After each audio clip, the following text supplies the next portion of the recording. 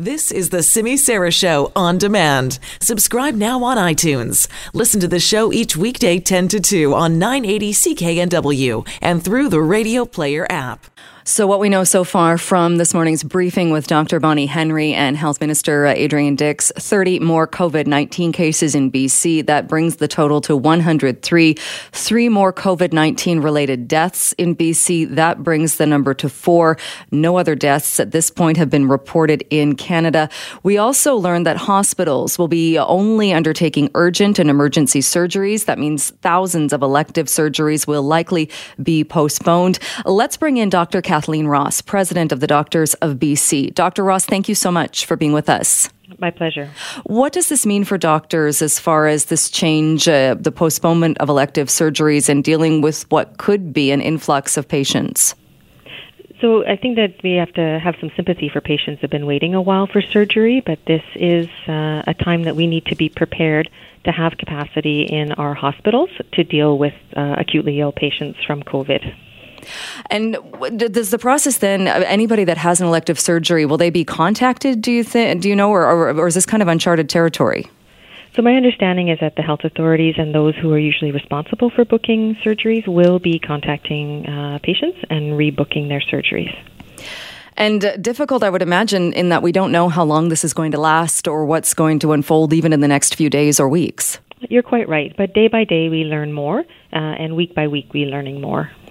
We also learned today that Lionsgate Hospital has been directed to move to outbreak phase 3.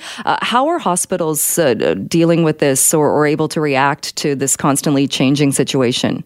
So I would say that our facilities are ready. We've been having these discussions, pandemic planning for many years, but the last few weeks has been a real ramp up in our discussions as to how we're going to allocate our staff, our resources. We're ready. There was also talk of retired physicians being asked to come back into the system. Do you know if that's something that we are seeing happen now? So that's not happening yet. I think it will depend entirely on how this process evolves and how our physician workforce maintains itself during this time. It's an idea or a matter of preparing, I suppose, for the worst and hoping that doesn't happen. We've been seeing in other jurisdictions, such as Italy, places in Europe, where the situation is much more dire, things like calling for more ventilators or a shortage of ventilators. Do we have enough equipment in BC?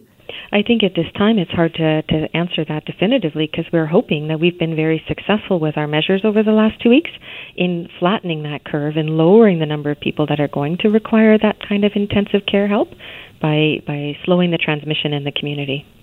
And how do doctors, apart from normal protocols, or is there something else doctors need to do or are doing to protect themselves? Well, these are normal protocols for us to have in place for sure, but I think we're just all of us having a little bit more heightened insurance and double-checking our procedures and making sure that we protect both ourselves and the patients that we're treating. And we've been hearing over and over people not to go to clinics or to hospitals if they are exhibiting symptoms. What do doctors need from the public right now? I think that we need the public to actually follow the instructions of our public health officer. Stay home for non-essential things. Try and keep your distance. Try and phone ahead either to one of the COVID hotlines or to your family doctor's office to seek care virtually and screening virtually prior to seeking care in person. All right. Dr. Ross, I know extremely busy time for you. Thank you so much for joining us. Appreciate it. Very welcome. Take care, Simi.